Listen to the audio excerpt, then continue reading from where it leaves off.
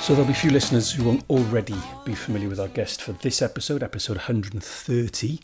She's a former Wales international and captain, one of the pioneers who in the early 1990s helped gain official FAW recognition for a national women's team. She has served on and chaired a number of national boards, including being the current chair of the Welsh Sports Hall of Fame, which incidentally, for a quick plug, we discussed in episode 123 with Rob Cole. Or at least we discussed the football content. She is a professor of public policy and the governance of Wales at Cardiff University. And if the governance of Wales isn't murky enough, she ventured into the world of continental football governance last year by standing to be UEFA's representative for women on FIFA's ruling council. It's a warm welcome, croeso cynnes, to Laura McAllister. Diolch yn fawr iawn. It's a pleasure to be with you. And also in the dugout this evening is Leon C. Barton. How are you, sir? I'm okay. Am I just going to be brought on if we need a goal in the last 10 minutes or something? I thought I was in the starting 11. Like I said, really warm welcome, Laura, and thank you for making time of an evening to join us. Why don't we start at the start? How did you find yourself involved in the game, falling in love with the game as a young girl? Was there family connections? Were family involvement in the game? Where did it all start? Yeah, a bit of all of that really, Russell, in that my grandfather was a massive football fan. My mother's family all come from Maesteg in the Llinvi Valley, and my grandfather was a miner, like everybody at that time, and he was a massive football enthusiast. You know, he was a Cardiff City fan, but he also supported local football, you know, Maesteg Celtic and so on. And so when I was a really small child, I just remember the kind of enthusiasm and passion that he and his friends showed basically around football. It's hard, isn't it? Because, you know, you're second guessing, obviously, the start of the involvement.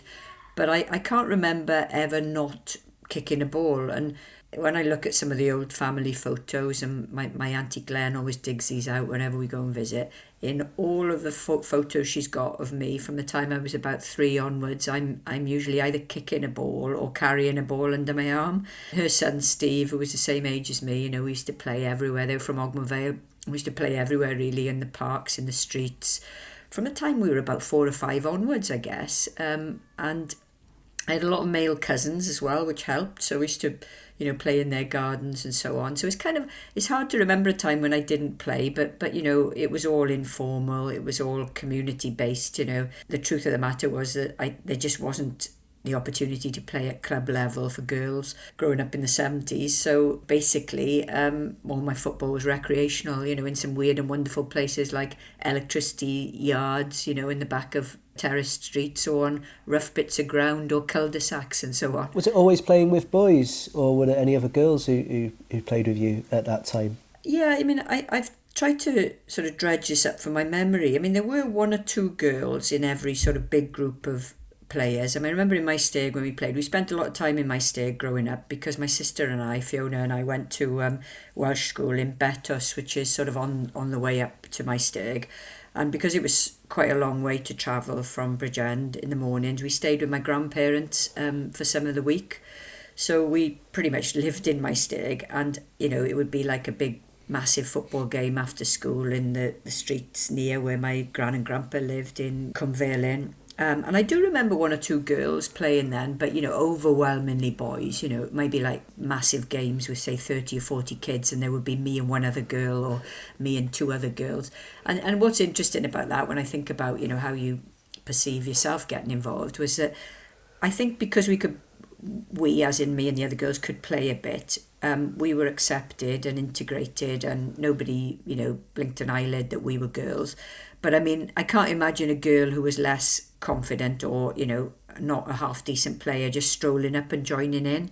So I think it tells you a lot about how, so, you know, some of us kind of came through the system despite all the obstacles that were there. But it, you know, if you hadn't been confident and a decent player, the chances are you just wouldn't have ever had an opportunity to start playing football in those days. Were there any role models for you, whether that's, I don't know, maybe in school or certainly outside of the family then? Not women who played football, because it was a really rare commodity for me, and I just didn't know of any women who played football really, but there were women athletes and women teachers who were athletes. I mean, I was fortunate when I went to comp back in Bridgend, then to Bryn Tirion Comprehensive. 2 of my PE teachers were international sportswomen, in hockey and netball. And, you know, I loved all sports, so I played hockey and netball. I mean, most of my early kind of competitive sporting career was in track and field athletics, actually. So I wasn't brilliant, you know, I would never have made it beyond club level, but I was a decent middle distance runner. So I did a lot of athletics with Bridgend YMCA and then with Bridgend Athletics Club. But my teachers were really clearly role models for me, because they were Barbara Owen and Bev Pierce, and Cynthia Morgan, who was a netballer, and all of them really encouraged me to, you know, aim for the top in those sports. And, you know, who knows, if I hadn't taken up football, maybe I would have played for Wales in hockey or netball. And maybe I wouldn't, of course, you know, because I got no idea what the competition was in those days. But my heart was really set on football, and I think they were a bit disappointed in that, because they saw that the chances to play properly internationally in football were probably going to be much more scarce than maybe in netball and hockey. But nevertheless, you know, they really encouraged me, and they inspired me really when I looked at what they'd done in their sports. But I guess the other role models then in football were from players who played for Cardiff City and Wales, you know, because by then I was, you know, a season ticket holder at Cardiff City, and I went to all of the away games with my grandfather initially, and then you know, made my dad take me, and then when I was old enough with friends. So it was kind of, you know, people like Leighton James and Terry Oreth and so on, and, you know, some of the players that, you know, I remember from my earliest years at Cardiff City were people like Adrian Alston and Tony Evans, which were a fabulous striking duo at that time. Peter Sayer, you know, people like that really.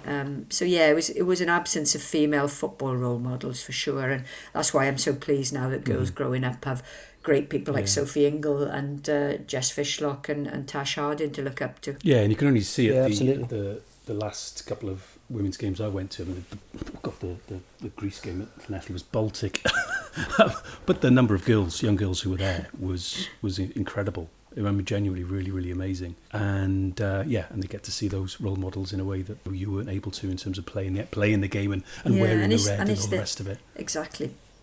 Yeah, and it's their space, isn't it? I think that's what's really encouraging now when you go to a women's international, is that the girls feel they own the space as well. So, you know, I take my two girls down. I was in Llanelli as well, and gosh, I was freezing, wasn't it? It was. And, you know, my girls are only 4 and 8, and there was a time when the game was won, and I said, should we go now? You know, it's kind of like with 20 minutes to go. And neither of them wanted to leave because they wanted to see the players at the end, you know. Yeah. And obviously I know Jess and the girls well, so, you know, usually they get a wave from them. So, you know, for them, it was really important to stay till the bitter end, literally bitter cold end, to check on the players, you know. So that, I think it's quite emotionally nice, isn't it, that they feel that connection. Yeah. Just to go back to childhood, Laura, I mean, how did the boys that you played with in these like big pickup games take to you? Did you face any sexism at that age, or was it that you were a half-decent player, so that didn't really matter? Yeah, I don't recall any prejudice at all, really. I think because I could play, you know. Yeah.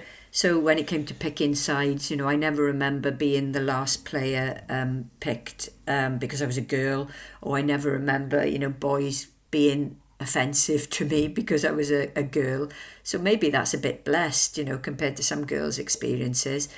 You know, I'd often go along with, you know, my cousins as well, who were boys, so, you know, they probably just treated us as a group, to be honest, you know, and didn't distinguish between me and the boys.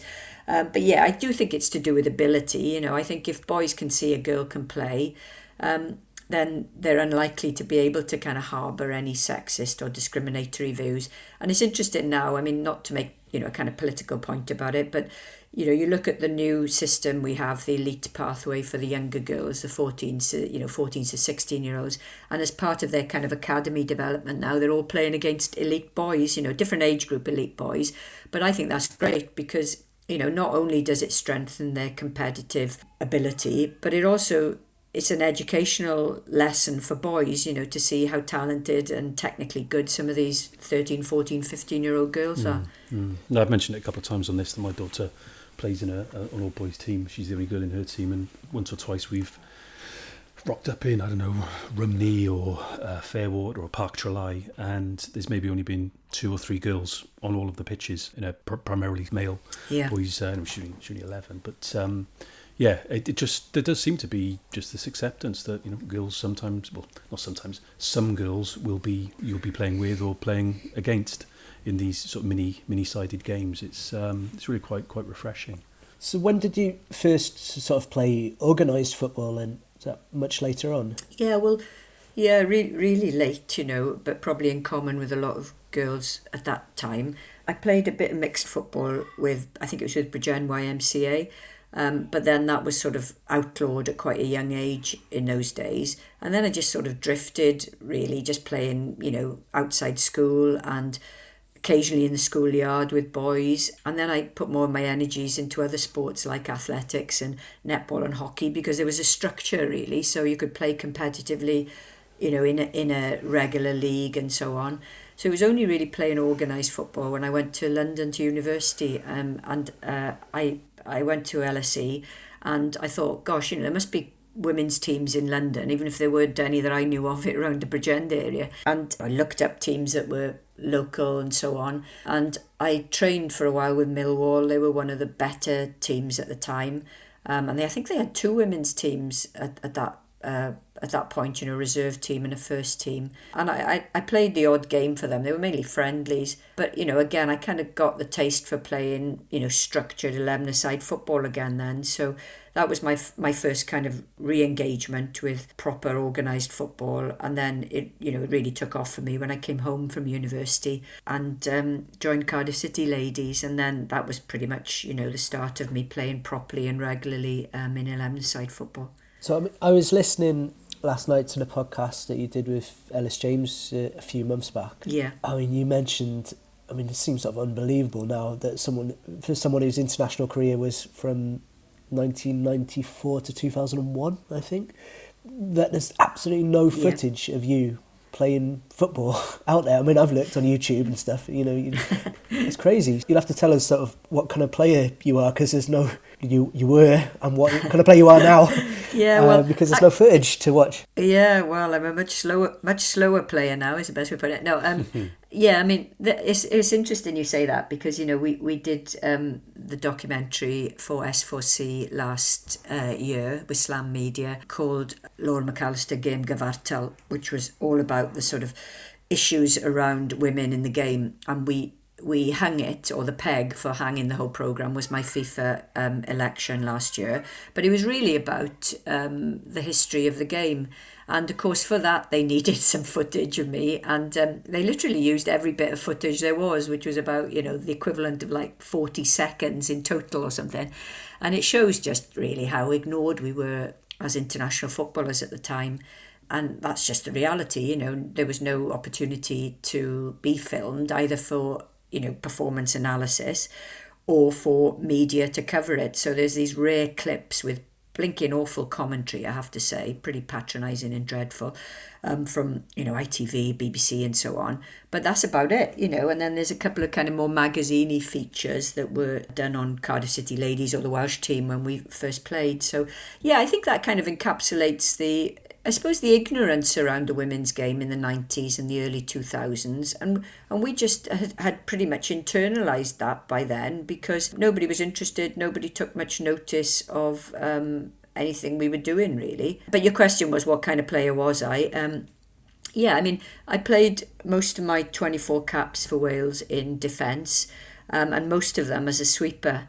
People don't mention the term sweeper much now, they kind of see it, positionally, it's got a bit out of fashion, really. But bear in mind, we were starting off on the international football journey, and we were kind of starting from a very blank slate in terms of coaching and preparation and so on. So most of the time we were under the cosh, and I was very quick. I was probably one of the quickest players in the squad, and I think I'd say I read the game pretty well. So being a sweeper suited me, really. I knew when to tackle and when to stay on my feet.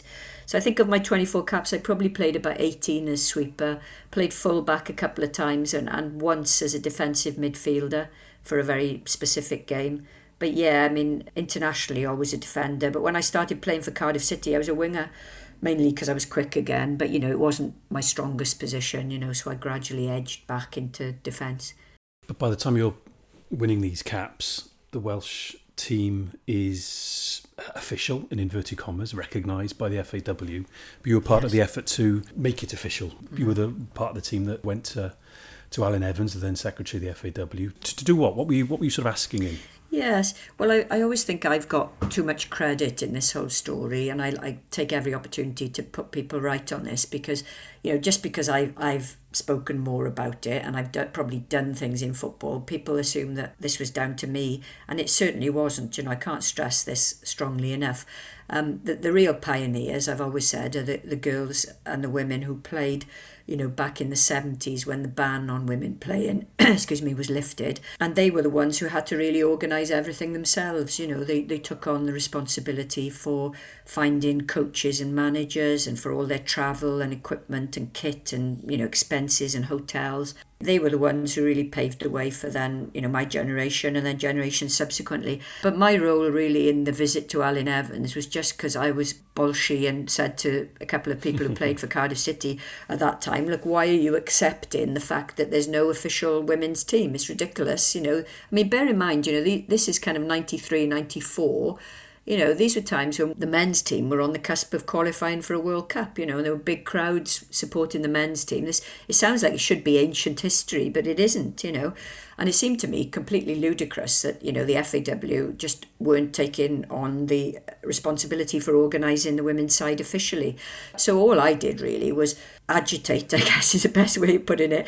And then, Karen Jones, Michelle Adams, who were two real stalwarts of the game and had played in the unofficial years and ran Cardiff City Ladies. We wrote to Alan Evans and I helped them kind of frame the letter. And fair play to Alan because he was much maligned, over certain decisions. But over women's football, we should never forget the debt that the women's game owes Alan because he responded pretty positively from the start. We went to see him in Westgate Street and he kind of looked over his glasses at us and said, well, I don't know much about the women's game. Convince me we should bother with it. And we tried to. And fair play, he was true to his word. He said, well, I need to know more. Came along to watch a couple of our games at Trelai, in Ely, where we played our league games. And interestingly, he was hooked from the very beginning. I think he could see something in the game that really appealed to his love of football. And I don't want to get all, wistful and romantic about this, but he could see the kind of values of the women's game. And then if you align that with some of the technical skills that players had at that time, there was something really attractive about it for him. And he became a massive, massive women's football fan. He used to go away to watch Cardiff City Ladies or any club, Barry Town, the big clubs. And then, of course, he took the decision, because in those days, let's just say the FAW was less democratic than it is now. Although some might say it's not terribly democratic now, but Alan could pretty much decide what he wanted to do in those days. And he pretty much decided that the FAW was going to take the women's side under its auspices. And he entered us into, I think it was the 95 European Championship qualifiers. And we were away to go. So it was a baptism of fire because, there was no setup, no organisation, no proper coaching, no technical development. And out of somewhere, we had to get a squad together to go and compete in a group that contained the world champions Germany and Switzerland and Croatia. So not easy, but, fair play to Alan. He seized the moment and, we had to start somewhere, didn't we, with this? Yeah, what about, it's crazy because, for me, like the 90s doesn't seem that long ago, it just feels like a few years back, even though we're talking. No, it isn't. It seems crazy, but what was the state of women's football in terms of the more developed countries like the USA and Germany at that time? And women's football was getting big crowds for internationals in places like the USA, wasn't it? So, it seems beggars belief that we were so far behind. The best way of describing it is that there were, we were leagues apart, literally. But then so were lots of countries at that time. It's not a case that Wales was unique. There was no organised football in Scotland or Northern Ireland or the Republic. And even in England, it was pretty poor at that time structurally. But then if you looked at some of the Scandinavian countries, if you looked at Germany, obviously the US and Canada, they were miles ahead, literally miles and miles ahead of us. And we had the fortune or misfortune, depending on which way you look at it, of being drawn in a group with Germany. And in fact, that's when I made my debut in Bielefeld in Germany, and I was brought in to do a very specific job, which was to man mark their star centre forward, and they hammered us 12-0. But, and this is important, she only scored 1 goal, and she was their all-time top scorer, so at least they did the marking job fairly effectively. But I mean, gosh, I think her name was Heidi Muller. I'd have to check that. But she'd scored like over 100 goals for Germany, really top player, and they were semi-pro at the time. But you look at that and people will say, God, that was embarrassing. But no, it wasn't actually, because, we'd picked the best players we had in Wales through trials. But we had no prep, literally no prep. We played one friendly down in Avon Lido in Port Talbot against Iceland, who were already much more organised than us, lost 1-0. And then we went straight into the qualifiers. So we had no prep, no coaching, no time together, no kit that fitted, and I'm sure we'll come on to that in a moment. We just flew out and we competed. And in fact, we played 3 games in 8 days as part of the qualification. We played in Germany, then we went to Switzerland to play, and then we went to Croatia. So we played 3 games in 8 days, which no men's team would play really, with no prep and all that travelling, and a lot of it by coach within those countries. So there was no shame in getting hammered by the world champions. That was just a reflection of where women's football was at that time. And if you shy away from competing in a qualifying tournament, then how do you ever get the game kick-started, So I think that's where pioneering comes in. We have to lose games in order to be able to, beat Greece 5-0 and, give France a game out there in recent times. And it's stepping stones, isn't it, to progress, So I think we're all conscious that whilst it wasn't ideal and nobody likes getting battered, it's better than not playing at all and not having a women's national team. I mean, anybody who wants to maybe be a bit sneery about that needs to be reminded that the men were shipping 6 and 7 only a year or two later as well, to the likes of Turkey and the Netherlands. Yeah. So, I think the game has come a long way in terms of the national setup. In the FAW, you've alluded to a couple of things there, a lot since those days. But presumably, you and others involved with the squad, both on the field, on the touchline, presumably you pick things up from when you go to play the countries like those that you mentioned, Germany, Switzerland, and so on, to say, okay, this is how they organise and how they arrange, and yes, all that kind of side of things. Yeah, for sure. I mean, you can't go to countries like Germany or even Switzerland at that time, but certainly Germany, and see the kind of infrastructure that they had around their game and not be envious and want some of it for yourself, And that pleases me as well, the fact that now, our girls who play for Wales have pretty much everything that they need. I mean, there are arguments over scale and resource, of course, and I'm sure we'll come on to that, but, they have the infrastructure similar to the men's setup, quite rightly. We had nothing, literally nothing. We had, Kath Morgan and I reminisce about this in the programme I did last year for S4C, and we talked about having like one set of training kit for a week. Well, you imagine, you're playing in rain and mud, staying in a hotel room, and you're rinsing out your kit, to be able to wear it again the next day. And we had one playing shirt that was XXL, because we basically had the men's cast-off kits. So it depended on who your opposite number was in the men's squad, and because I was a defender, the chances are I'd have a large kit, because most defenders are big, obviously, and I'm slight build, let's say, so I'd have extra large men's kit, and you might think, God, does it matter, you're still wearing the red shirt of Wales, and yeah, okay, of course it doesn't matter symbolically, but it matters in the sense that there are practical issues with that, because the shirt is so big, it's coming over your hands and, coming out your shorts, and, it's ridiculous really as a performance athlete, to be having kit that isn't fit for purpose, literally. Having said all of that, we were incredibly proud to be the first official Welsh national team. And whilst we would have moaned to ourselves about the lack of resource and preparation, we knew that we were lucky. We knew that a lot of girls who'd gone before us hadn't had the chance to do what we were doing. They would have killed to have a a Welsh kit with the Welsh badge on that they hadn't had to buy or make or sew on themselves, you know. So you've got to get it in perspective. We might have had a few moans, but we were as proud to represent Wales as anybody, male or female, that's gone before us and that's come after us. I thought it was a great touch as well last autumn to have some of those internationals in that era, women internationals, announcing the squad. Yeah, it was great. I thought it was amazing. I thought, you know, the FAW have been absolutely first class with that sort of, you know, initiative and creativity and a little fun as well. Yeah, they have. To be fair, and I thought that was really, really, really, really good. And what reminded me, and I'm afraid I can't dredge the name up from my memory banks, but she was on the fields by Gibbons down in Barry, saying her name's black woman who played in those early days. Aisha Martin. Aisha Martin, there we go. Yeah, I played with Aisha. Well, I had an email or like a message from somebody in the current squad about a year or two ago asking, did I know, and I'm afraid I didn't at that time, who the first black woman to play for Wales was, because I think it was off the back of some information around Eddie Paris,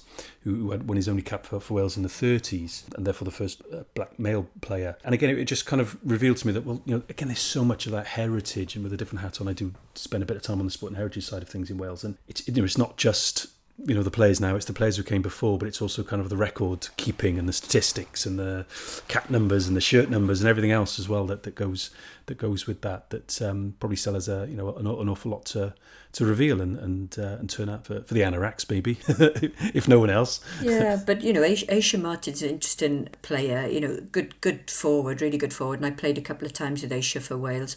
You know, she experienced racism when we were out playing in Eastern European countries, for sure, you know, because we heard it from the terraces. I'm trying to think if it was in Poland, maybe, I recall probably. But in those days, there wasn't any mechanism for even raising the issue of racist abuse, you know, on the terraces. And, you know, I think probably what Aisha and people had to go through was even worse than the men in some respects, you know, and we need to document that, you know, we need to register it, because, you know, their history and experiences of representing Cymru is as important as the men. And that's something that we talk about with the sport and heritage stuff, is that, you know, sometimes the aspects of heritage aren't the most savoury. They're not the most positive, and I suppose it could be easy just to, you know, let bygones be bygones and sweep things under the carpet, but actually that doesn't do anybody any good in the longer run. Sometimes the heritage of sport is a little bit difficult to hear, but importantly needs to be heard from time to time, and I think you've given a perfect example there. Well, we're kind of on this point talking about racism and black players who played for Wales. I just wondered, I mean, if you look at the team now, the female team, it seems like in recent years, in fact, there's been very few black and ethnic minority players. I mean, I don't know there are sort of cultural reasons why this is the case, but I mean, I just wondered, this is a big question, but do you see that as a problem in that we seem to be sort of cutting off quite a large percentage of the population in terms of, you know, certain towns and cities in Wales having a high percentage of black and ethnic minority people, and what can be done about it? Well, it's certainly something we should keep a proper watchful eye on, because I think the strategy for developing the women's game is very clear, that we need to reach girls in every community in Wales, you know, girls from black and minority ethnic communities who maybe traditionally haven't, you know, gravitated towards football. I think that's changing, and that's why I say we need to keep a watchful eye on it, because, you know, the investment in, you know, younger age girls through Huddle and schools football and all of the fun programs we have should really pay dividends now, with girls who are coming out of that system from every background and every race and every community. And I'd really hope that quite a lot of those go through the pathway to become, you know, international players. There's got to be real talent in those communities, because we know there is. It's a question of, have we attracted enough of them to football, and, you know, from other sports probably, because at elite level, you know, it's very difficult to juggle your performance with another sport. Have we attracted enough of them at the right level to be able to benefit from the pathway that's there now that wasn't there in my day? I hope so, but I think we need to watch that, because if we don't, then we're doing something wrong with our community in grassroots football, and I'd be really disappointed if that was the case. I think some of the age group teams are seeing greater representation of BAME girls, and that's great, so it augurs well, but we certainly need to watch that.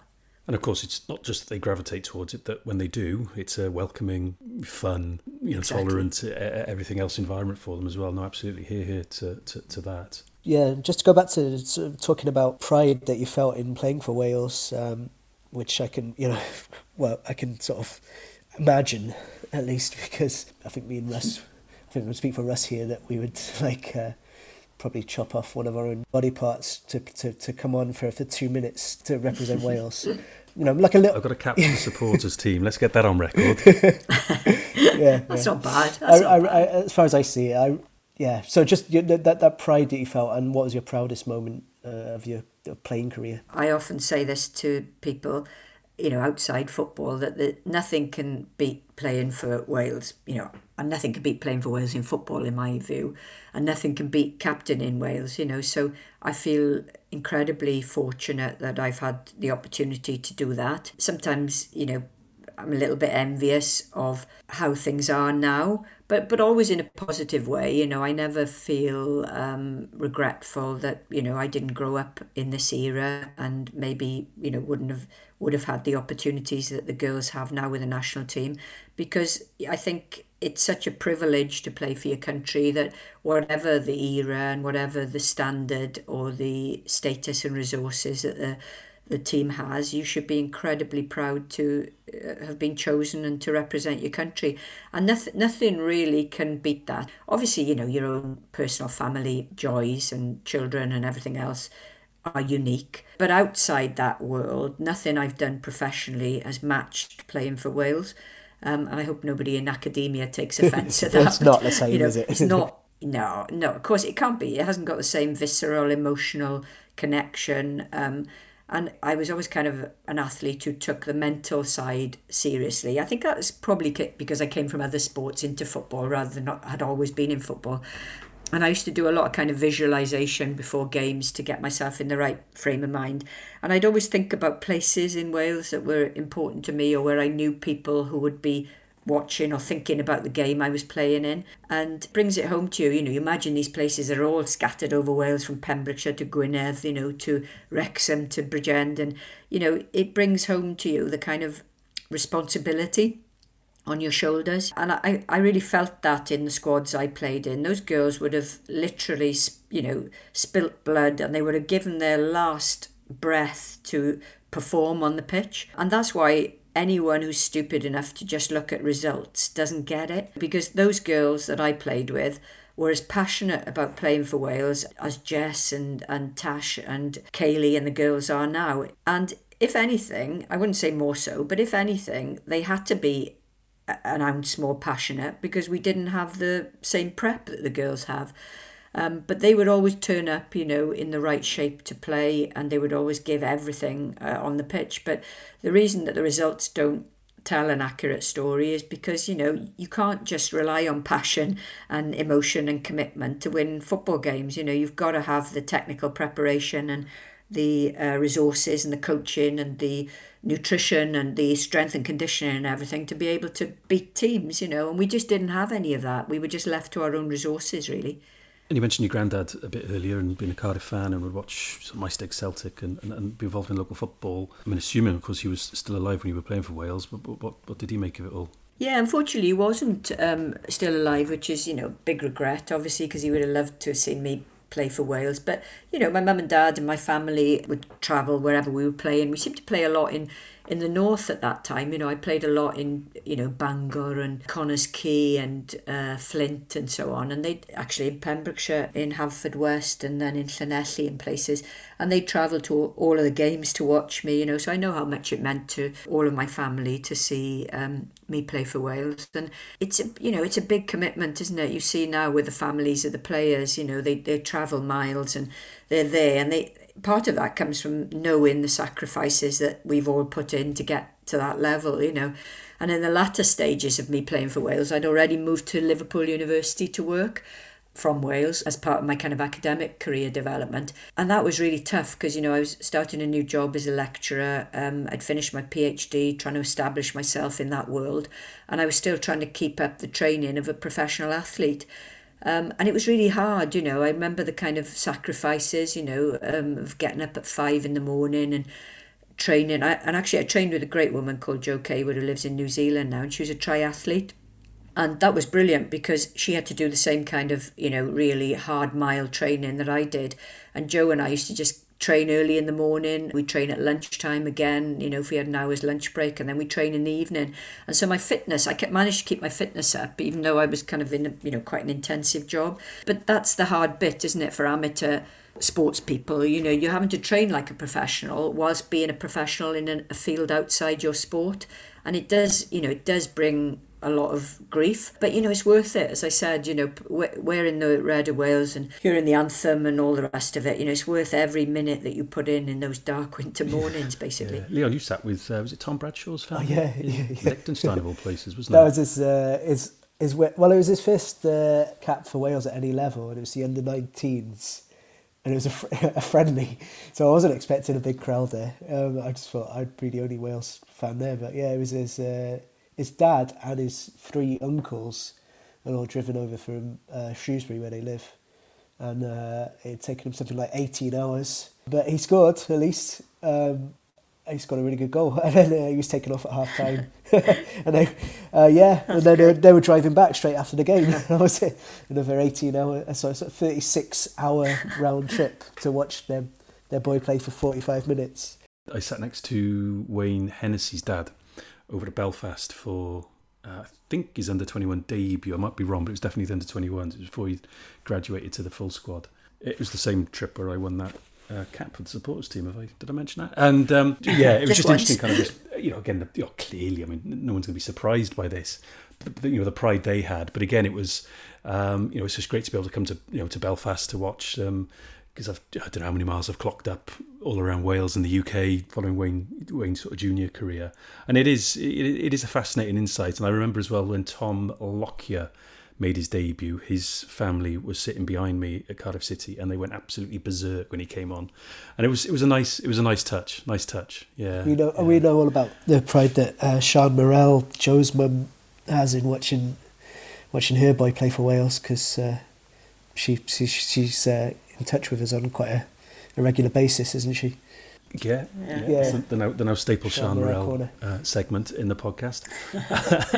And what's interesting, of course, there is, I think, Joe qualifies for Wales via Shard. She's from, I want to say Trillowitz, but it might be Treharris. Let's say Merthyr, rather than offend anybody in the outlying villages. And, it's his dad is English, but his dad is just kind of like, full on with Wales. And I think I read a story that Sam Vokes' dad was the same again. And Sam Vokes' dad had been as a youngster, had gone out and watched England at World Cups and European Championships. But then Sam gets a Wales call up, and that's it. I'm full on Wales away now. That's it. And I think that's terrific.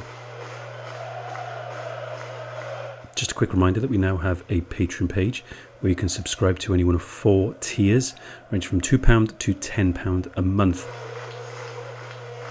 There's a range of exclusive content coming your way, as well as some other perks and offers, not least a 10% discount on purchases with exquisitely Wrexham-based artist Liam Stokes-Massey, aka Pencil Craftsman. Just head over to www.patreon.com/podcast_Peldroid.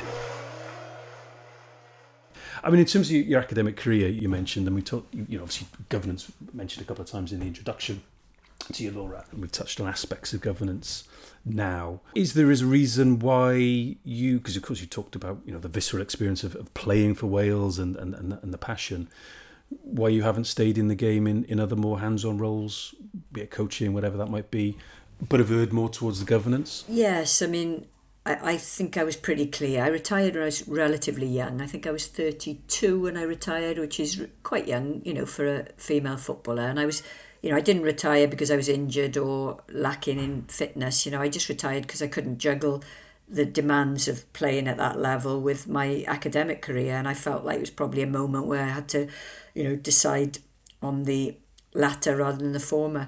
And then, of course, I could have thought about coaching or refereeing. That would have required just as much commitment in terms of time as playing. So it would have defeated the object, really, of retiring. So, people like Cheryl Foster have gone on to be brilliant referees, and lots of my teammates have gone on to be brilliant coaches, but that was never really going to be an option for me whilst I was pursuing my academic career. So the next best thing was to get involved in the running of the game, and I didn't really do that straight away. I got more involved in general sports governance. I was appointed to the board of UK Sport and worked with them for a while, and then with Sport Wales, and then involved with the FAW Trust. And I've always worked quite closely with the FAW, and more recently now with UEFA.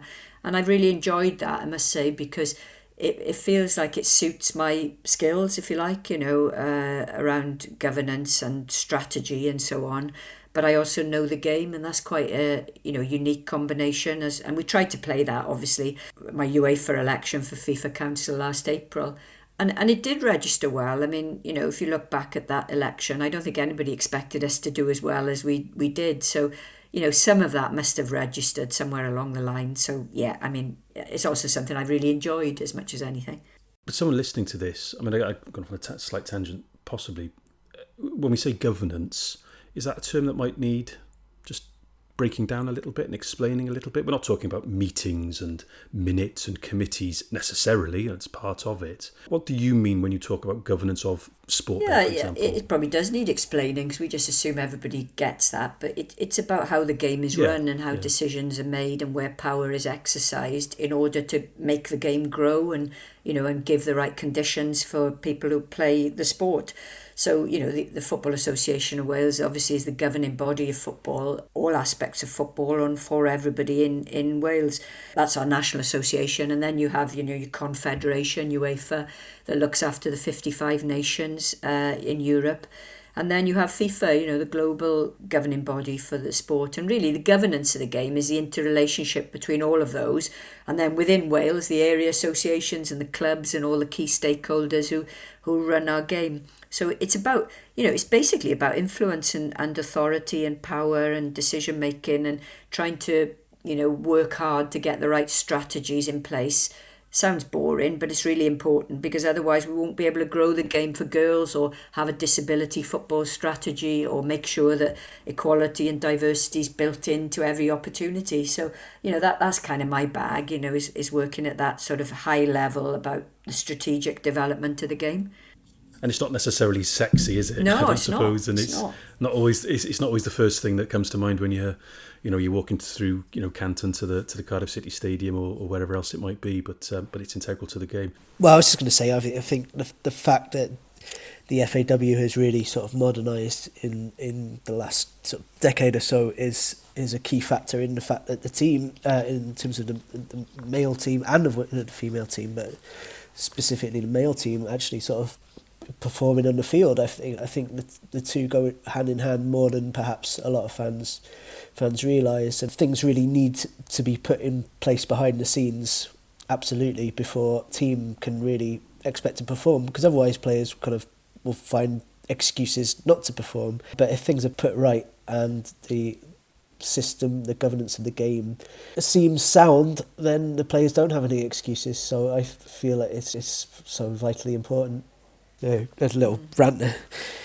Yeah, it is, but we've got a long way to go. If you, I'm sure Noel Mooney would say the same as me on this. We're at the start of the journey of modernising football in Wales, and indeed of diversifying, the governance of the game. We don't have anybody currently involved at board or council level who has experience of strategic development of women's football, and that's quite critical at a time when we're trying to grow the game and invest in the game and make sure that our national team has every resource it has.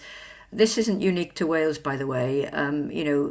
Poor governance and lacking diversity governance exists pretty much everywhere in world football. There's only probably a handful of countries who've managed to really make the game's governance modern and effective, and they tend to be in the Scandinavian countries, maybe North America. But it's interesting, if you think back to that election I fought last April, I was up against a candidate, the incumbent Evelina Cristolin from Italy, who's got no background in football, and she would freely admit this, so I'm not issuing a slight on Evelina. Doesn't know much about football, but is from a powerful country, and clearly there are all kinds of politics going on in elections. nobody gave me a slightest chance of winning that election. In fact, I was told by lots of people in UEFA at the beginning that if I got to double figures in terms of votes, it would be a good result. And the fact that we came within 6 votes of winning, unseating an incumbent, which is almost unheard of in football governance, because there's this weird kind of gentleman's agreement that everybody stays in post for 2 terms. You know, I don't think people quite compute this. So it's hard to unseat an incumbent, particularly from a powerful nation, because, you know, they've got things to offer that clearly we haven't in Wales. But coming within 6 votes was a real earthquake, and I hadn't even computed at the time how much of an earthquake it was. It was only subsequently when I've heard from people in UEFA and FIFA who said, gosh, you know, nobody expected you to do that well. And I say this really modestly because it wasn't me doing well. It was the kind of team around me who really embraced, you know, what we were selling and the messaging and the hard miles I had to put in, because I met, you know, 50 of the 55 national associations on Zoom or Teams. And then I worked really hard at the Congress to meet them in person in Montreux, to, you know, have the conversations with them about why I was a better choice than Evelina. And so we did win people over, you know, and that gives me a bit of hope that, you know, it's not going to be women who don't know football who are there to effectively be manipulated by men who already run football in the future. Hopefully we'll see a breakthrough at some point where those of us who are from the game and know the game will be elected. And I keep saying to people, this is not about me. If I don't ever get to any other position in football governance, I will still have enjoyed every minute of my football career. It's about paving the way for women who will come behind us.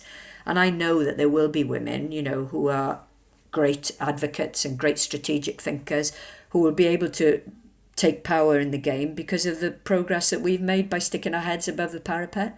And that will make me happier than anything. You know, I'm really not bothered whether it's me that's elected but or will you somebody stand else again? in the future.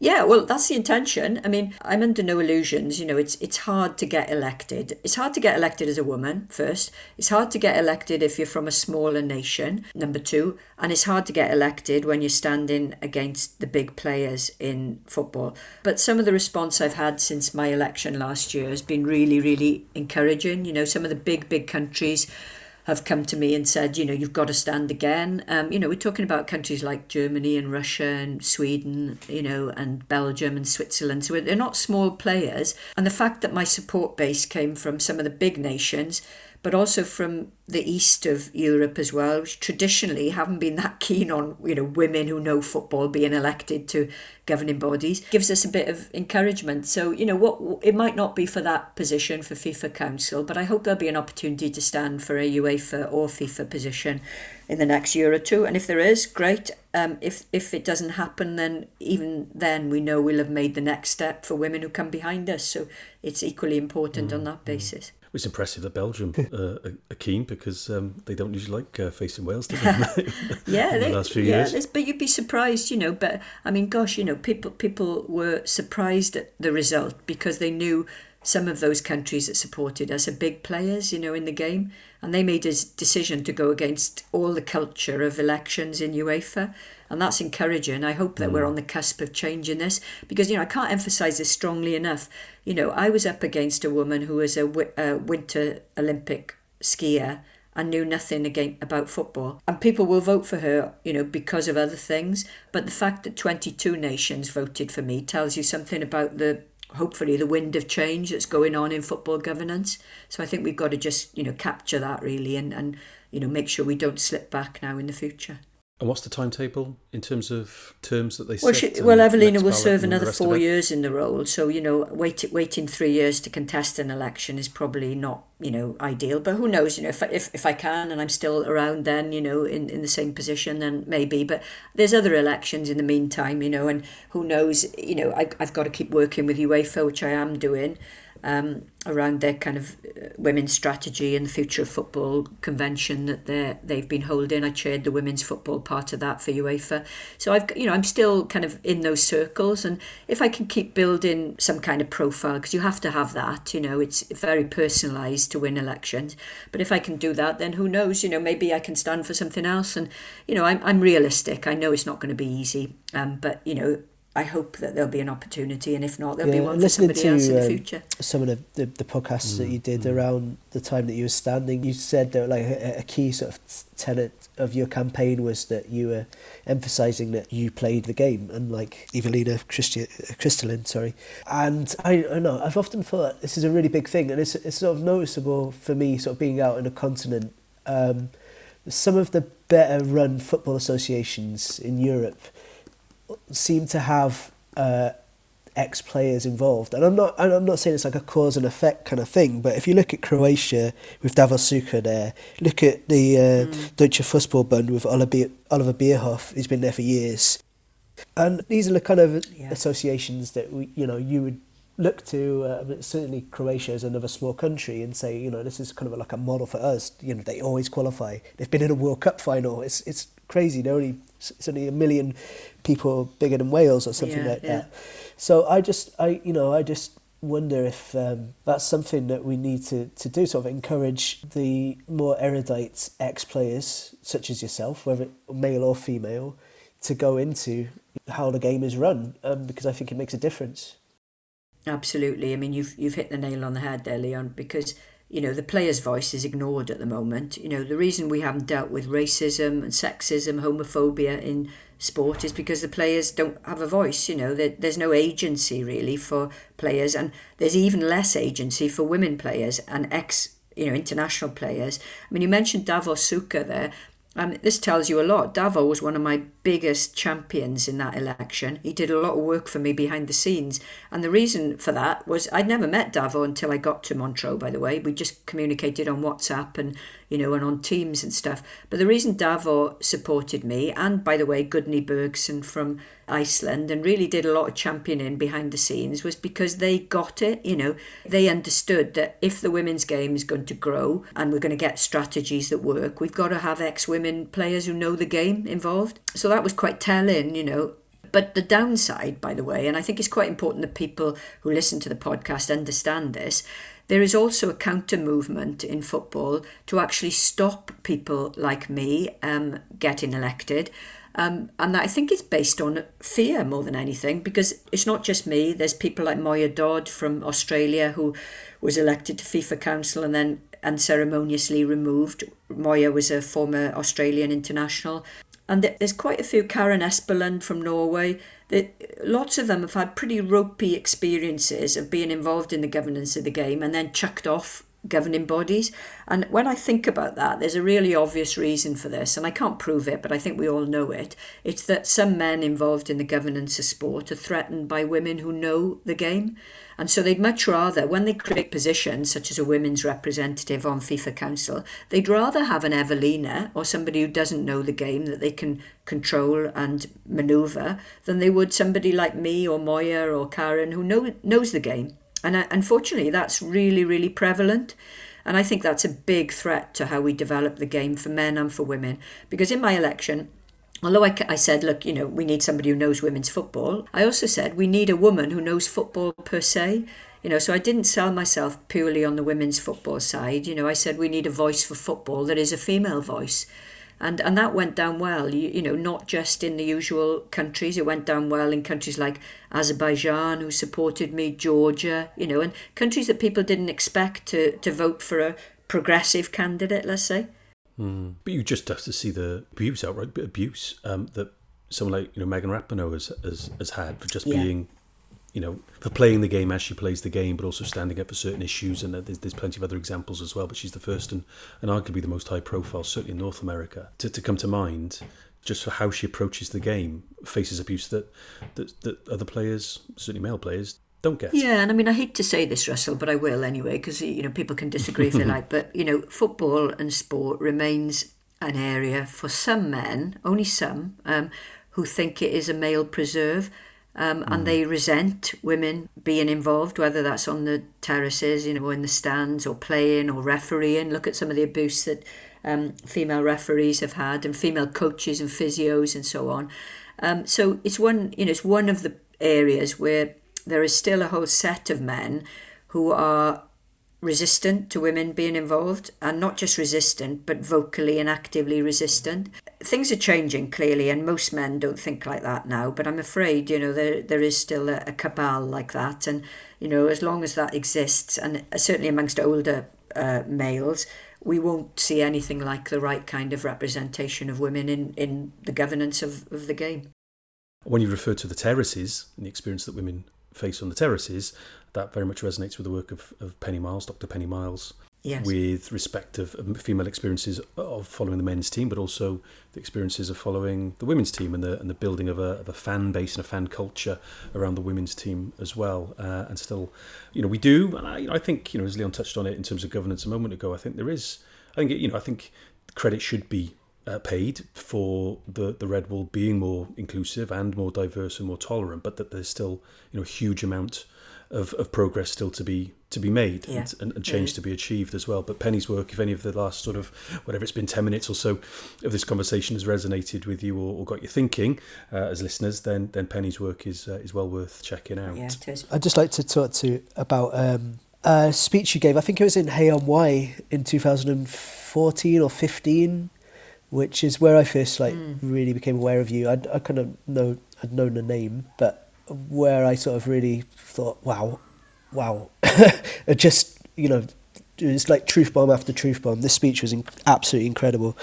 I don't know if it's still on YouTube or somewhere out there you can hear it, but the thing that was perhaps most picked up on was the comment you made about how it was more important for the international profile of Wales that we actually qualified for the European Championships in 2016 as opposed to win the World Cup in rugby, which then you went on to emphasise is not a mutually exclusive thing, and it would be great if we had a successful football team and rugby team. But it just I've lived in Austria since 2009, so I kind of know from outside of Wales just how big football is and how and how important it would be to actually qualify for that kind of first tournament. And I just wonder how you kind of look back on that now, with us actually having qualified and not just once but qualified again. And do you kind of still agree with every word that you put in that speech? Absolutely, it's very rare you get things right in there when you make speeches, and often you think your words will come back to haunt you. But in this case, yeah, I got a lot of abuse for it at the time. Fortunately, not ridiculous amounts, but I got a fair bit from the rugby community. But I think that sort of summed it up, because I touched a nerve really, in saying that at the end of the day, rugby's played by 20 odd countries across the world, and we sometimes get carried away with what we think of rugby in Wales and assume the rest of the world feels the same. Whereas football, is played by, over 200 countries in every continent. And the reach of the game and the power of the game and the resource of the game is much, much bigger, as we know. And it was never meant to be a kind of either or, as you quoted me then. I'm not anti-rugby in any sense. I grew up in Bridgend, so you could hardly be anti-rugby. But I'm pro-football, and the reality was, I think anybody who knew how big the European Championships are knew that Wales qualifying would change the whole relationship the nation had with football. And it did, didn't it? It gave us a kind of sense of belief and confidence that went well beyond the game, actually. It was the fact that the fans embraced their national identity and took pride in good behaviour and a different fan model to the model that England had traditionally exported on, in major tournaments. And I think just the way the whole nation, was ignited by the tournament as it developed, and it became politicised, and that's really important to me. The way that football since then has become quite a political environment, and it's become connected with the use of both our languages, Welsh and English. It's become integrated into the whole equality agenda. We talked about race earlier, but also, LGBT and gender. And equally, there's been a more overtly political dimension with Welsh football fans for independence, and whatever your views on that, I think football has to be political, because it's an expression of national identity and pride, and a way of selling Wales to the world, soft power and international diplomacy and all of that. So when I made that speech, it was the Patrick Hannon lecture, the BBC Patrick Hannon lecture. When I made the speech, I kind of anticipated I'd get a lot of abuse from rugby people. But by and large, as events have panned out, I think it's been shown to be right, which we all knew in football, that once we succeeded in football, the reach of football in Wales is always going to be much bigger than rugby could ever hope for. And you touch on a couple of things there that Lewis Eldred, very intelligent, articulate young man who joined us a couple of episodes ago to discuss his master's work. You were his supervisor, I think you might be saying. Yeah, great guy. Looking at some of the different concepts of identity. So it was, identity in a cultural sense, social sense, linguistic sense, and looking at some of the contrasts and the comparisons, but also similarities, it's fair to say, between the fan bases of both codes. And of course, notwithstanding, Lewis was very quick to make this point. There are plenty of people, you've alluded to today, Laura, who like both games. Yeah, exactly. and cheer Wales on in both codes, and so on and so forth. Yeah. I think sometimes the sort of the polarised camps is perhaps exaggerated a little bit, or the nature of them being polarised is exaggerated a little bit. But of course, you have some who are fiercely pro one game than the other, and respect that. But Lewis joined us, and I know since we did that, it was in the run up to Christmas, I know a few people have been in touch to say, listen, Lewis, I'd love to have a read of your master's thesis, and that's getting a little bit of a high profile, I guess, outside of academia and HE. So that was good, but really good discussion that was. It touches on a few of the things that you've said there. On the idea of Euro 2016 really changing things, success breeds success. It's sort of a cliche because it's true, and we've gone on to qualify for a second European Championships and get to the knockout stage of that as well. And now we're in a World Cup playoff, having finished second in a 5-team World Cup qualifying group, which we've never done before. So that's played out. And something that really struck me actually is when Robert Page was under 21 manager, he gave this interview where he said something like, I have agents calling me up every single day to tell me about this player and that player in such and such a youth team who's got a Welsh mum or a Welsh granddad or whatever. And I thought, wow, that did not happen before. I know this from personal experience, writing a book about Brian Flynn. Flynn had to go out and talk to people, talk to coaches, find out for himself, and just, there's so many sort of chance meetings where he would just ask the question. But he had to go out there, and he went to 12 games a week, and he did this work himself. And now, post-Euro 2016, I think young players can see that coming on board with Wales, even if they didn't grow up in Wales, but maybe they have Welsh family, is not going to be necessarily detrimental to their career, because they can go and perform on the big stage. So I guess the question is, will one qualification change things for the women's game the way that it seems to have for the men's game? Yeah, I mean, just before I answer that, the dual qualification, or sometimes, triple qualification thing is really important for us in Wales, because so many, footballers do have qualification routes into different countries. And I think you're right, in the old days, Flinny was, persuading people and twisting arms and so on, whereas now, we don't have to do that. We do occasionally, by the way, and Osh and Roberts did a lot of work on this, and Gus Williams at the FAW Trust, to establish relationships with players' families to make sure that they felt part of the Welsh setup. And then Chris Coleman obviously took that forward, and then Rob's taking it forward again. But it is really important because the players can see that there's a route to playing internationally, and they buy into the whole concept and culture of the squad, learning the anthem and the history and so on, which is really fundamental. And that's happened in the women's game as well. We've uncovered, partly through Jane Ludlow, but also through Gemma Granger now, a lot of dual qualified players who are opting for Wales quite young. Some of them could potentially have played for England, and that's really encouraging that they're coming to us. People like Kerry Holland, some players like that, Rhiannon Roberts, plays for Liverpool. Great players, who are really talented but want to play for Wales, and have got that kind of passion instilled in them. So that's good. The question you asked, Leon, was qualification. Yeah, there's no doubt it's a game changer. Getting to the World Cup in Australia and New Zealand in 2023 would be the biggest game changer for the women's game ever. But don't underestimate how hard that's going to be. I don't want to kind of pour buckets of water, cold water on people's hopes, but we're in a good place. I was chatting to Gemma Granger before Christmas, and we were both saying we're in a great place, but we've got the hard miles ahead of us, because the reality is what we are hoping for is a runners-up position. for a playoff. But the complicated way the playoffs work for European qualification means that it's a blinking tough ask, even if you get to the playoffs, because there's 2 phases to get through. The successful runners-up, the top 3, don't come in until phase 2. So if we're not in the top 3 runners-up positions, we will be facing somebody decent in the first playoff, and then we have to get through to the next playoff. So it's quite difficult.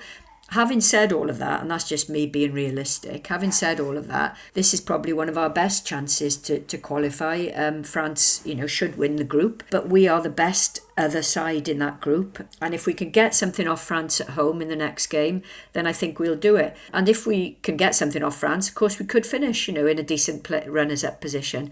But it's not going to be easy. It's certainly not going to be easy. But bear in mind, it's going to be the last chance for people like Jess Fishlock and probably Tash Harding, Helen Ward and the older girls, Kaylee Green. They're going to give everything to get us over the line this time. And it's a nice blend of youth and experience, great management setup, great support from the FAW. If we can't do it this time, then it's going to be incredibly disappointing, but it's not going to be easy. And fans turning out to watch the team and to cheer them on as well, and creating a bit of an atmosphere, like you said. I mean, even in the cold, bitterly cold of Llanelli, it was noisy. It was. And it was helpful that the goals are going in. But nevertheless, there's an atmosphere now, and there is a following, and there is an appetite, and that must obviously project itself onto the pitch. But that leads me on to another question. I'll play devil's advocate to maybe quite a large extent, actually. To what extent does, and it comes back to this word governance, I suppose, does the success of the women's team at that national level, is there a danger that almost kind of soaks up all of the potential interest? Because there is a domestic women's game. Yes, there's been some controversial, I think it's fair to say, changes and restructures to the domestic women's game in Wales. To what extent do we need the people who are going along, for example, to Llanelli, and who will no doubt be there at the France game in April, to show an interest and to be able to find out details and information about women's domestic games in Wales, for the vibrancy and the health of the women's game to be a little bit more, what's the word, sort of holistically healthy, not just this potentially top-heavy arrangement where it's just the national team that gets all the interest? Well, it's always a risk, but I don't think it's too much of a risk for us in Wales at the moment, because the women's strategy, development of the women's game and the strategy for doing that is very much predicated on a strong domestic setup. But we've got to be realistic. The Adran leagues are doing well. The Adran Premier is a really good standard, and I think we'll see some of those players selected for Wales squads that are already in under 19s and under 17 squads, and I think some of the senior squad players will come through as well. But the reality is it's similar to the men's game. To play at the right competitive levels, lots of the girls are having to go to England to play in the WSL. Because the standard of competition is higher. That'll always be the case, realistically, as it is in the men's game. Who knows, maybe we can build up the leagues to capture some of the players playing at high level. But that's not what it's all about. We need a strong domestic club game to develop the game. We need under 19 set up so that they're playing competitively through the Adran Prem clubs and Adran North and South as well. And the work that Lowry Roberts has been doing as head of the women's game in the FAW is really important. We're now seeing a kind of seamless, hopefully, pathway from young girls coming into the game, exit routes into clubs, if they're talented, into a elite pathway. So by the time they're 14, they're playing regularly, they're getting good coaching, and they're playing against elite boys. So, over time, that will have an impact not just on the national team, but the players who don't make the national team will be good club players. So I hope, that the two things are complementary. It's not easy making change, by the way. When you want to radically transform sport, as we're trying to do with the women's game, you've got to make tough decisions, but I think the decisions will be proved to be the right ones over time. Yeah. Okay, so I've got a question again about the women's team. So for anyone who's maybe only recently come to take an interest in the women's game, or certainly the national team, how good is Jess Fishlock? She's so good. She's not bad, is she, Jess? I mean, fair play. God, I've known Jess since she was 7, I think, and she came along to one of our Cardiff City ladies sessions. There was a scheme called Champion Coaching, and I think it was going on, just before our training session.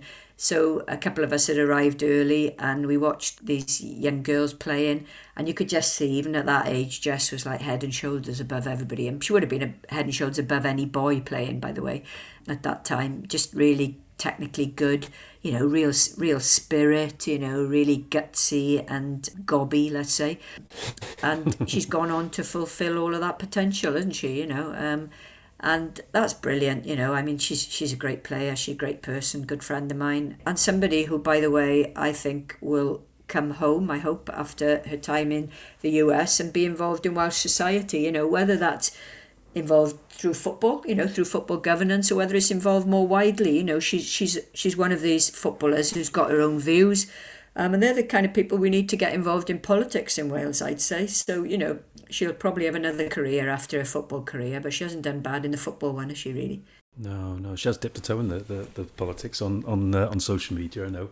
Just for First Minister. Definitely. Yeah. I don't think people realise quite how good a player she is, and talking at kind of world level, international level. And of course, with like 100 and we've all lost count. We couldn't remember how many caps she's got, but tons. And there was that statistic. I think, there was that statistic, wasn't it? Something that just before, I think it was in the autumn. I think like Wales had played like 180 or 200 games, I think it was. Because it was the 200th international, that's right. Yeah. And she played in like 120 of them or something. And it was just like, wow, that's basically almost every game we've played. Incredible. Just incredible. And having also combined those caps with playing in far-flung parts of the globe as well, and all that travel it involves, just incredible. Yeah. And most valued player, this season's most valued player in the US. Now that takes something, because you're up against some great competition there.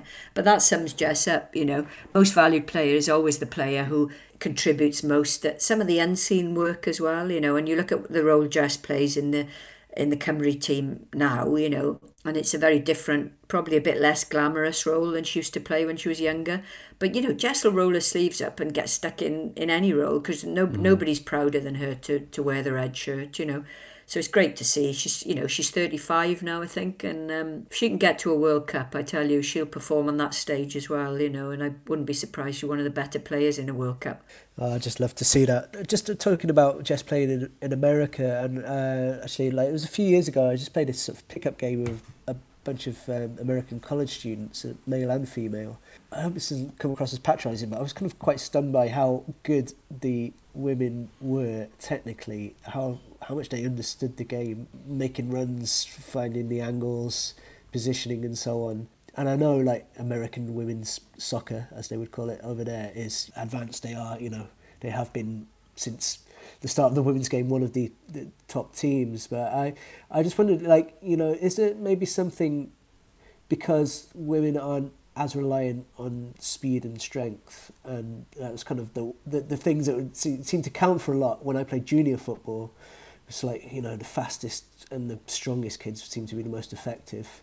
Whereas I wasn't fast or strong, so I couldn't really affect games. But I always felt my understanding of football was as good as anyone else on the team, and maybe that's kind of gets more developed in girls at a younger age because they're not as reliant on speed and strength. Yeah, I think that's probably a part of it, but it's also that we're seeing much better coaching for girls and women now. I mean, probably already had that in the States, but you can see now in the women's game here in Wales and probably in all of Western Europe that the technical skills of girls are now coming to the fore because they're being coached properly.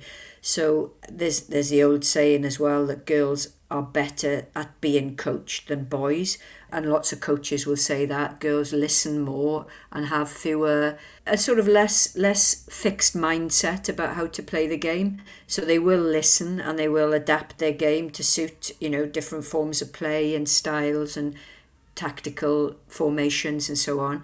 I think generally girls are more intelligent footballers than boys. I mean, that's a sweeping statement, but because there are lots of intelligent boy footballers and men footballers, but they will listen better and adjust and play for the team more. one of the risks we have in the women's game now, in my opinion, is that unless we get the governance of the game right at every level, domestically, European and globally, there's a risk that we try and copy the growth of the men's game too much, and we just put in place things that worked for the men. Yeah. And that isn't the way I'd like to see women's football grow, because it is different in a good way. It's the same sport, but it's different, and we need to celebrate the differences, because I think actually over time that's going to bring bigger dividends. We're seeing some of that now with the sponsorship deals that the top European football is gaining. I mean, you look at the stuff we've got in for the Women's Champions League now from some big sponsors like PepsiCo and Visa and so on. And the reason for that is because they like the values of the women's game compared to the men's game.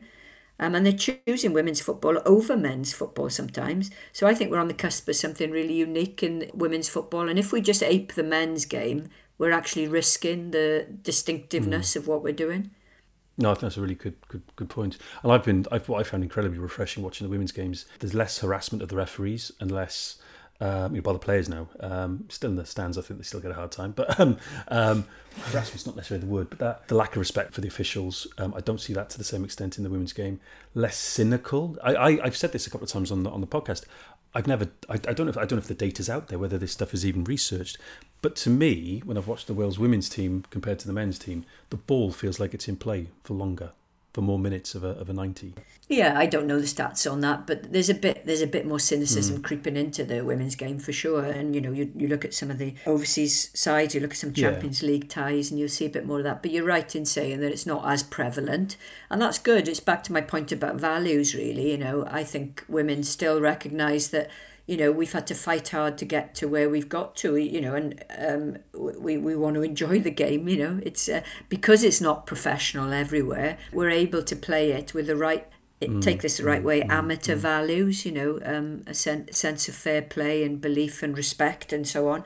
And I hope that doesn't sound too romantic, because, there's been some brutal incidents in women's football as well. But I think you're right in saying generally it's different. Just on the point of strength that you mentioned, Leon, my daughter tackled someone so hard on the weekend that literally he did a somersault, landed heavily, burst into tears, and they stopped the game early because it was near the end anyway. They thought, actually, let's just call it an end now. Good for her. Sorry, actually, I'm smiling here at that, but should I be? I wonder. And she towers over most of the other boys playing as well. She's a budding Sophie Ingle, I'd like to think. Great. But don't want to put too much pressure on her. Fantastic. But yeah, so there's pushback there from my 11-year-old about the point around strength. Leon, final question of Laura, but from you. So are we going to qualify for the World Cup in Qatar? Oh, I really hope so. I feel like this is a moment we've been waiting for, isn't it? Even if it is in Qatar, of all the places that we could qualify for a World Cup in. But it's not going to be easy, is it? I think we all got a bit carried away when the draw was made, and we thought, Austria, and that's, of all the teams, that's the best draw we could get. And they didn't perform wonderfully in their group, did they? They beat the weakest sides, but they struggled against, I think it was Israel and Scotland. Was it Denmark as well? They were. Yeah, Denmark, yeah. So, of course they're beatable. I think it's completely dependent on whether we're able to put out our first team, our strongest team. We need everybody there, don't we? We need players playing. That's a risk, that we've got too many players who aren't playing regularly for their club sides, because, if we do beat Austria, it's playing again within 4 days. And I worry about, fatigue and match fitness and so on. But it's about confidence too. If players are playing, generally they're confident about their game. It's very hard to come into a game, as we've seen with Gareth Bale, to be fair. I mean, Aaron Ramsey, I think, has been the one player who can kind of pick up the pace of a game, even if he hasn't played. But I think we need Bale, Ramsey, Allen, Ampadu, Ben Davis, Ward, James Moore. We need everybody fit, don't we? And then I think we can beat Austria. And I think if we beat Austria, we'll beat whoever we face in the final, because we'll have momentum and we're home. So I wouldn't worry about Scotland or Ukraine if we beat Austria. I think we can do it, but Austria's not going to be easy. Yeah, just to add on to that, I think, 3 factors I think are going to be really important for beating Austria. Is 1 is availability of first choice players, as you mentioned. 2 is getting the tactics right. Yeah. Because last time we played them at home, Coleman got it completely wrong and was saved by a 17-year-old kid making his debut.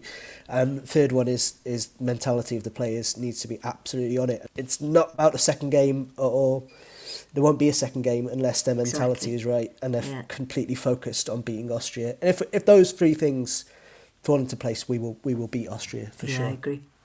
You mentioned that 17-year-old, Ben Woodburn, rescued us then. Last episode, give that a quick plug, was very grateful for the time of Scott McIntosh from the Amoruso Lets It Run fan site for Heart of Midlothian, where Ben is halfway point of the season on loan there. So some interesting insights as to how he's getting on in Edinburgh and where he might end up at the end of this season. But back to this episode, Laura, incredibly grateful for your time. I'll let you have your evening back. But thank you very, very much. I would imagine most people listening to us are already familiar with you on social media and things like that. But is there anything you want to sort of give a quick sort of plug to by way of those sorts of contacts? Oh gosh, well, thank you for having me. First of all, I really enjoyed it. I always like talking about football. And find me on social media, on Twitter at Laura McAllister, and there's still our website. We've kept our website www.lauramcallisterforfootball.com in the hope that we'll be fighting another election at some point in the future. But that's got some of the interviews and endorsements and support and manifesto for the FIFA election last year. But no, it's been my pleasure. Was it Montreux you said you went out to with those elections? Yes, that's it, yeah. Well, if you need anybody to carry your bags next time, Laura, just I know where to come. Lovely part of the world. Once again, wonderful. Best of luck with that. Obviously, other stuff that you're involved in. I glossed over lots of it in the introduction. There's so many things you're involved in. But yeah, no, your credit to the nation, credit to the game, and hope we see more of you. And your influence is brought to bear on any number of aspects of the game, because we'll be the better for it for sure. Oh, diolch. Yeah, diolch yn fawr.